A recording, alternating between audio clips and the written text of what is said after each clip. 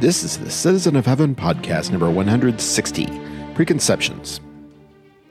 I'm Hal Hammonds, and I am a citizen of heaven, and your embedded correspondent in Satan's world. Thanks for checking in.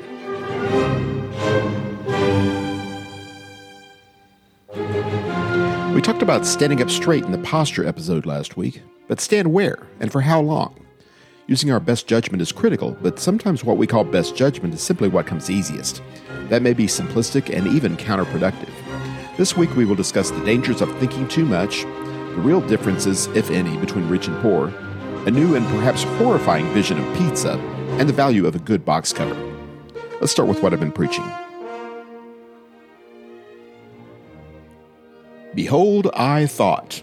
Those three words from 2 Kings chapter 5 and verse 11, I think, are the keys to the whole Naaman story. And after a fashion, a key to the whole story of man's interaction with God, or failed interaction if you prefer.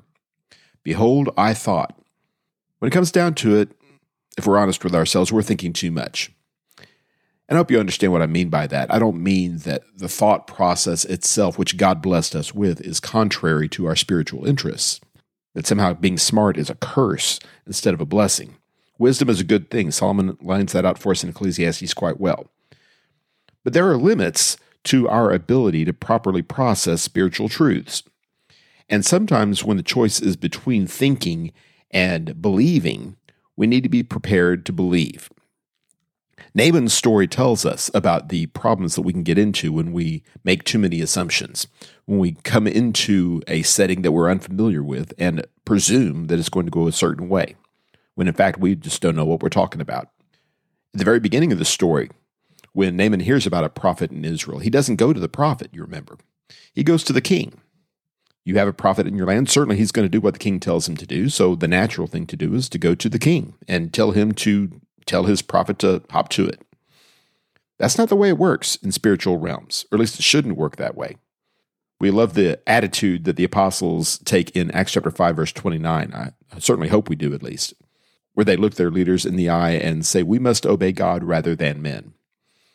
Elisha is willing to help Naaman, of course, but not because the king told him to do it, but rather because it's a work of God and he is a worker of the things of God. When Naaman shows up, and Elisha won't even go out to greet Naaman, Naaman is horribly offended. After all, he is a visiting dignitary from a nation that, at the moment anyway, is dominating the nation of Israel. He's a leper, and I suppose that it is understood that he is going to be treated poorly from time to time because of this horrible affliction. But Elisha won't even look him in the eye. He won't even come out of his house. Go wash in the Jordan River. We can get offended too when we don't receive the kind of treatment that we think we deserve. But the bottom line is, it's not the prophet's job, it's not the preacher's job to make sure our feelings don't get hurt. I'm not one of these preachers that deliberately hurts people's feelings. I know those preachers exist, and I think they are wrong in feeling that way, but at the same time, it's not my job to preserve people's feelings either. It's my job as a preacher to teach the truth. Remember the prophet Balaam, who is perhaps more famous for his failures than his successes, but nevertheless had glimmers of insight from time to time. In Numbers 23, verse 12, and in other passages also, looking Balak the king in the eye, who is trying to buy a prophecy, essentially, he replied, must I not be careful to speak what the Lord puts in my mouth? Our Heavenly Father does not inspire me in the same way that he inspired Balaam or so many other prophets of old, but it essentially amounts to the same thing when I'm given the inspired word in written form. My job is to read God's word and to share God's word with those who will listen. It may or may not be a popular kind of thing. That's not the priority, though. Naaman thought someone else was going to do all the work. Why should I go wash in the river? I thought the prophet was going to come and wave his hand over the leprous area and I'd be healed that way. Sometimes we get kind of lazy, which is kind of strange. If we are in danger of losing our soul, spending an eternity in hell, surely anything that we could do to fix that would be welcome. And in fact, Naaman's servant is going to make an argument similar to that a few verses later. But in the moment, Naaman refuses to do anything of this nature. Philippians chapter 2, verse 12 tells us different, that we're supposed to be prepared to work out our own salvation with fear and trembling. We believe that there are things that we are expected to do, and we're eager to do them, in fact. We're eager to do whatever God asks of us because we realize the consequences of not acting. He believed that the answer was going to make sense. What's so special about the Jordan River? And let's be fair, nothing's special about the Jordan River. I could have stayed home and washed in the river. Why would I bother coming to the prophet for this? Well, we need to get used to this. The answer that God gives us to our spiritual quandaries oftentimes is not going to make sense. I wonder if God set it up that way deliberately so that we would be forced to trust in him rather than trust in our own wisdom. Paul makes that point in 1 Corinthians chapter 1, verse 21. For since in the wisdom of God, the world through its wisdom did not come to know God, God was pleased through the foolishness of the message preached to save those who believe. God wants to look foolish after a fashion in the eyes of the world. It forces sinful people to trust in him rather than trusting in themselves. And one other point, Naaman clearly assumed that proper healing would be expensive. When he is healed, he is so grateful he's willing to pay through the nose. And Elisha refuses to take his money. He refuses to be paid at all. Elisha's servant, Gehazi, does not have those compunctions and is going to wind up being punished as a result of that. But nevertheless, it's natural to assume, especially if you're going to accept the idea of working out your own salvation, that salvation is an expensive kind of thing. And in a sense it is. It's going to cost you everything after all. But in a very real sense, grace is free. The free gift of God, it's called in Romans chapter 6, verse 23. No matter what God asks of us, no matter what he requires of us, being saved by grace is always going to give the credit to our Heavenly Father, to his grace, to his love, rather than anything we accomplished for ourselves. Does that boggle your mind? It boggles mine from time to time. But again, we're coming back to the idea of thinking too much. Trust in what God says about salvation. Accept it as truth. Put it to work in your life as best you can. God will work out all the details.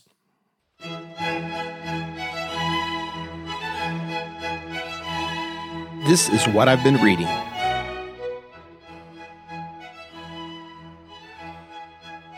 Another thought or two about The Prince and the Pauper from Mark Twain.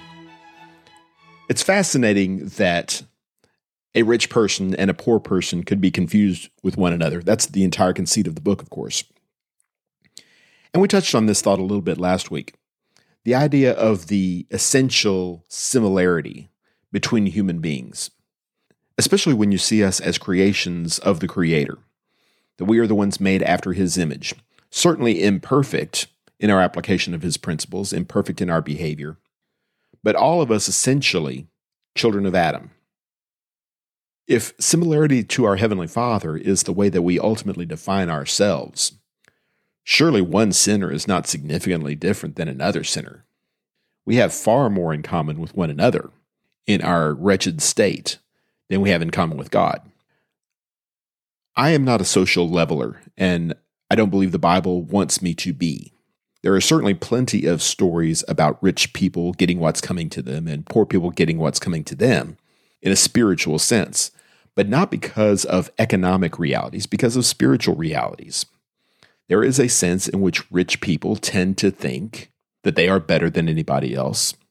There is a sense in which poor people may think that they are not as good as anybody else. Those are flawed perceptions on our part. And when we see stories like the rich man and Lazarus, for instance, in Luke chapter 16, when we see criticism of an attitude of favoritism in James chapter 2, we see rich people getting what's coming to them in James chapter 5, and on we could go. When we see these stories, this is not a matter of God saying, you rich people live it up for now, but you're going to get what's coming to you sooner or later. That's not what the first shall be last and the last shall be first means. Because ultimately, when we're measuring ourselves by carnal standards, money, power, wealth, whatever, those aren't the standards that God uses for us. God sees the heart. God sees the spirit. God sees faith or a lack thereof.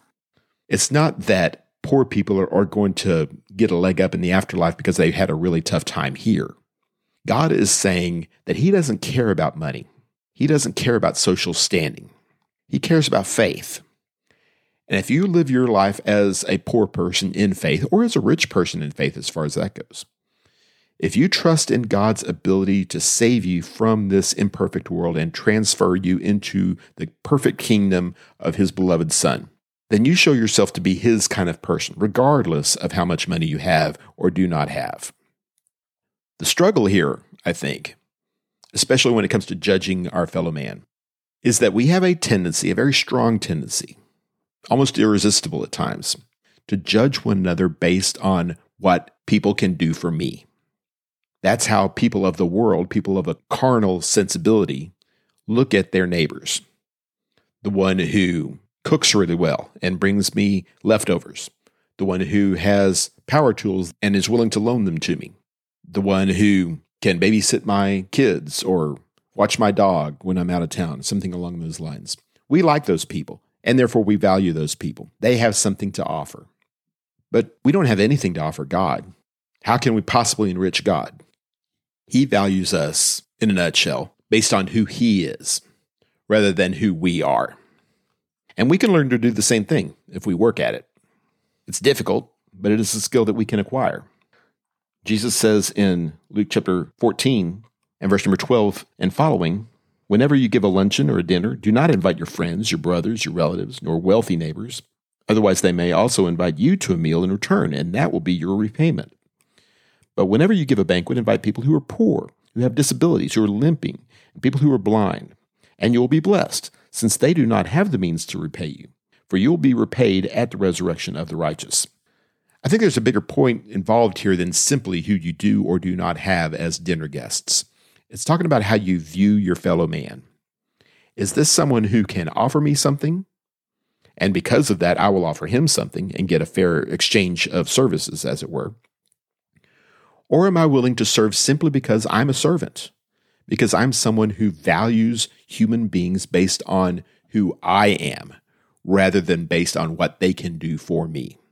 If we can love like God loves, if we can extend selflessly, and you need to look no further than the cross to see how that works, then we can become Christ-like. We can become partakers in the love of God, show ourselves to truly be children of God, being remade from the inside out through the power of Jesus Christ. It's probably too much to ask that the entire world come over to this way of thinking. But if I can't fix it in the world, at least I can fix it in me. I can become the kind of person who genuinely does not care about money, does not care about reputation, who simply cares about the things of God. That's not too high a bar to cross.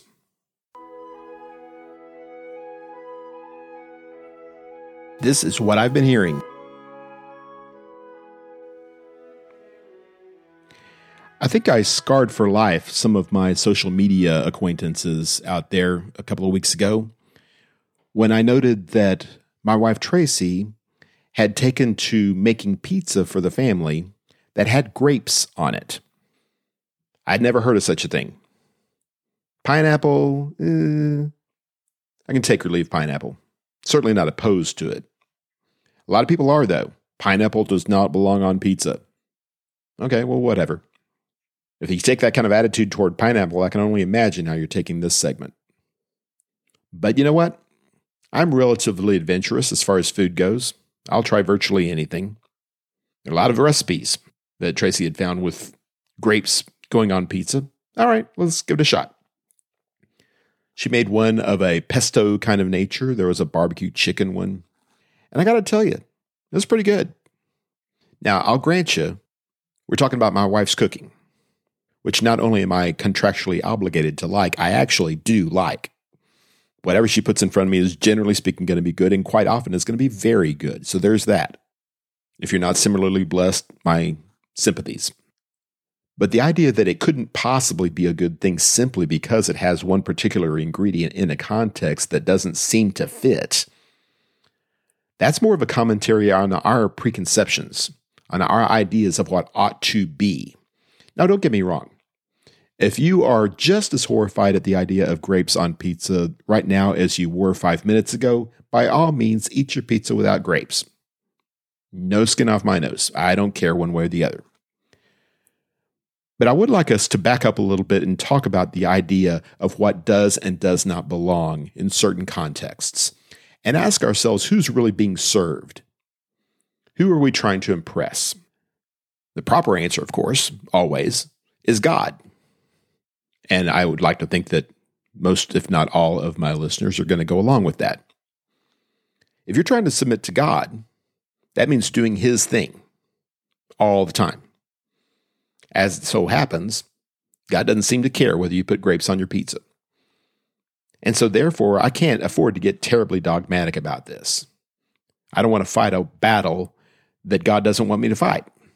Not only is it lifting up some carnal, pointless thing to a spiritual level, it's also sapping my strength for the battles that I need to be fighting. So submit to God's laws, obviously. Do what God tells you to do. To a very large extent, though, we are going to want to submit to culture. We want to blend in. We want to fit with our neighbors. And that's not an entirely wasted concept. I don't want to stand out any more than I have to either. I like to think that if we get the God submission right first, then we're going to know from time to time that we can't afford to blend in with our culture. But if that's your goal, if you're willing to submit to your culture, fit in, as it were, then, maybe grapes on pizza is not for you. And judging from the comments that I got on social media, it almost certainly is not for you. But here's the thing. If you're trying to find joy and peace and pleasure as God allows you to do so, on your own terms, obviously on God's terms, but assuming that we are okay with God, if your source of satisfaction is simply in finding something that you like, then do what you like. Don't allow other people to dictate to you and rob you of something that you might actually care for. You may not be the kind of person who challenges your regular way of thinking. You may not like breaking out of norms. But I would suggest to you, whether or not you put grapes on your pizza, that rethinking the way that you do things is an inherently healthy thing. Reevaluating your priorities, reevaluating your approaches to things far more important than pizza. And yes, this is me saying it. There are things that are far more important than pizza. If we get in the habit of approaching things that seem to be status quo, things that seem to be appropriate in perhaps every circumstance, and reevaluate things, relook at things, challenge our presuppositions, we may find a better way of living our life. We may find a better way of serving our family. We may even find a better way of serving the people of God and serving God Himself. Most of us know the context in 1 Corinthians chapter 9, where Paul writes, starting in verse 19, "For though I am free from all people, I have made myself a slave to all, that I may gain more. To the Jews I became as a Jew, that I may gain Jews. To those who are under the law I became as one under the law, though not being under the law myself, so that I might gain those who are under the law. To those who are without the law, I became as one without the law, though not being without the law of God, but under the law of Christ, so that I might gain those who are without the law. To the weak I became weak, that I might gain the weak. I have become all things to all people, so that I may by all means save some." The way that you approach spiritual realities on this particular day may not be the best approach. There may be a better way. Not because you have changed, but because your circumstances have changed, because your audience has changed. If there's a better way of doing this, if there's a more effective way of accomplishing the things that you want to accomplish, then why wouldn't we want to do that? And again, ultimately, what we want to do is serve God first and then serve our neighbors. We find the best way of doing that, and then we do it. And if it means shaking things up a little bit, if it means putting two things together that ordinarily we wouldn't have put together, we're okay with that because there's a bigger goal in mind than simply sticking to what works. Ultimately, of course, sound doctrine is going to have to restrain us. As Paul writes to Timothy, 1 Timothy chapter 4, verse 6, in pointing out these things to the brothers and sisters, you will be a good servant of Christ Jesus, constantly nourished on the words of the faith and the good doctrine which you've been following. We always follow after God's words. That ought to go without saying, but we'll say it anyway. But if we can restrain ourselves by God's words, and then within the liberty that He grants us within those words, find the best approach to whatever situation we find ourselves in, whether it's our own work, whether it's our dealings with our neighbors, whether it's worship, if we can remain a little bit flexible on that, we may find ourselves drawing even closer to God than we were before. This is what I've been playing. I suspect very strongly that the person who came up with the cliche, "Don't judge a book by its cover," was speaking back in a day when book covers were very, very generic. If Mary Shelley had written her book and entitled it Frankenstein, and all we see is Frankenstein by Mary Shelley, how could you possibly know what that book is? It would be silly to try to judge a book by its cover under circumstances like that. You might have some general information, for instance, if there had been other books with Frankenstein in the title, which was not the case, of course, or other books written by Mary Shelley, which there was not. But if it's just a name and a title, putting a judgment on something like that is silly and pointless. But if you can judge a book by its cover, I guarantee you can judge a board game by its cover. And in fact, you're encouraged to do so. If I'm shopping online, usually it is because the online store in question is advertising a huge sale. I'm all about the sales. Hal Hammond's famous tightwad, good to meet you. But if there are 100 games on sale, I'm not going to spend my entire day doing research, plumbing the depths of what these games are offering me. I'm going to look, I'm going to evaluate, I'm going to move on. It either goes in the shopping cart or, far more often than not, it will not.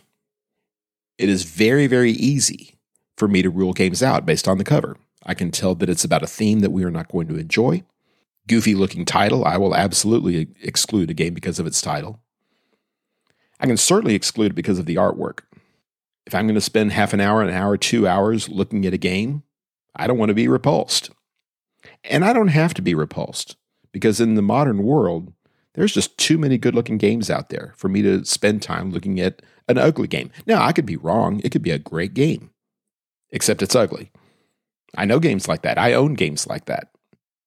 But why should I invest myself in something that does not seem to be investing itself in me? Art is a thing on not just board game covers, but dishwashing detergent and on we can go. And it's certainly that way to a certain extent with the gospel of Jesus Christ. I'm certainly not suggesting that it's all about bells and whistles. It's all about presentation. It's all about the cover, if you will, that we put on. But let's not underestimate the importance of presentation. We live in a world characterized by sin, and sinful people, generally speaking, are satisfied in their sinful state. If they were wanting to work their way out of it, they would have done so by now. Most of them need a reason to listen to the gospel. Most of them need convincing. And that means when I come to them with the gospel, it has to look good. Again, we're not suggesting here that we lie, but we are emphasizing that it would be advantageous for us to emphasize that coming to Jesus is a good idea. And of course, the best way we can do this is with a smile on our face, to show that Jesus is making a positive impact. I am better off. I am happier in the short term, and certainly in the long term, because I am a Christian. I emphasize the joy in my life, the peace in my heart, the hope that I have of heaven. We sometimes talk about cover stories in a negative kind of sense. We are trying to cover up a bad situation by giving a cover story, something that is inherently deceptive. We're certainly not talking about that. We're not talking about hiding the truth. And by no means are we talking about disguising or distorting the truth. But there is a sense in which the gospel has a cover story, a first presentation, a first appearance. We need to make sure that when we talk to our neighbors about Jesus Christ, we are not being arrogant. We're not being hypocritical. We're not being closed-minded. We're not being selfish. Things that Christians routinely are accused of, and perhaps with some cause. We need to make sure that we are not satisfied with simply having truth. Remember 1 Corinthians 9, verse 1. Knowledge puffs up, but love edifies. We're not saying that knowledge is bad. Knowledge is good. But if you have the option of approaching a sinner and emphasizing knowledge, or approaching a sinner and emphasizing love, choose love every time. I don't mean to imply that you have to have one or the other, but lead with love. If we show that we genuinely care about our neighbors, if we show that This is an emotional investment that we have made and that we're glad that we have made. If we show ourselves to be recreated in a positive way, in an obvious way, in the image of Jesus Christ, perhaps we'll be able to put ourselves in a position where someone sees that and values that and maybe even envies that. And they're willing to pick the board game up. They're willing to take a look at it more carefully, do some investigation. Far better that, surely, than to simply be the right choice. And anybody with any common sense would say it's the right choice. And then when someone chooses poorly, well, we didn't expect anything better out of them anyway. Loving your neighbor requires us to be more invested than that. You can call it putting on a good show. You can call it putting on a good front, whatever. What it really is putting on Jesus. You have been listening to the Citizen of Heaven podcast. Thank you for your support. If you like what you've heard, please subscribe through your favorite podcast platform and or on YouTube. Comments, corrections, and suggestions are always welcome. Please feel free to follow me through Facebook, MeWe, Parler, or Instagram, or check out my webpage, www.halhammonds.com. Until next time, be strong and courageous, fight the good fight of faith, and do all things in the name of the Lord Jesus. This is Hal Hammonds, the Citizen of Heaven, signing off.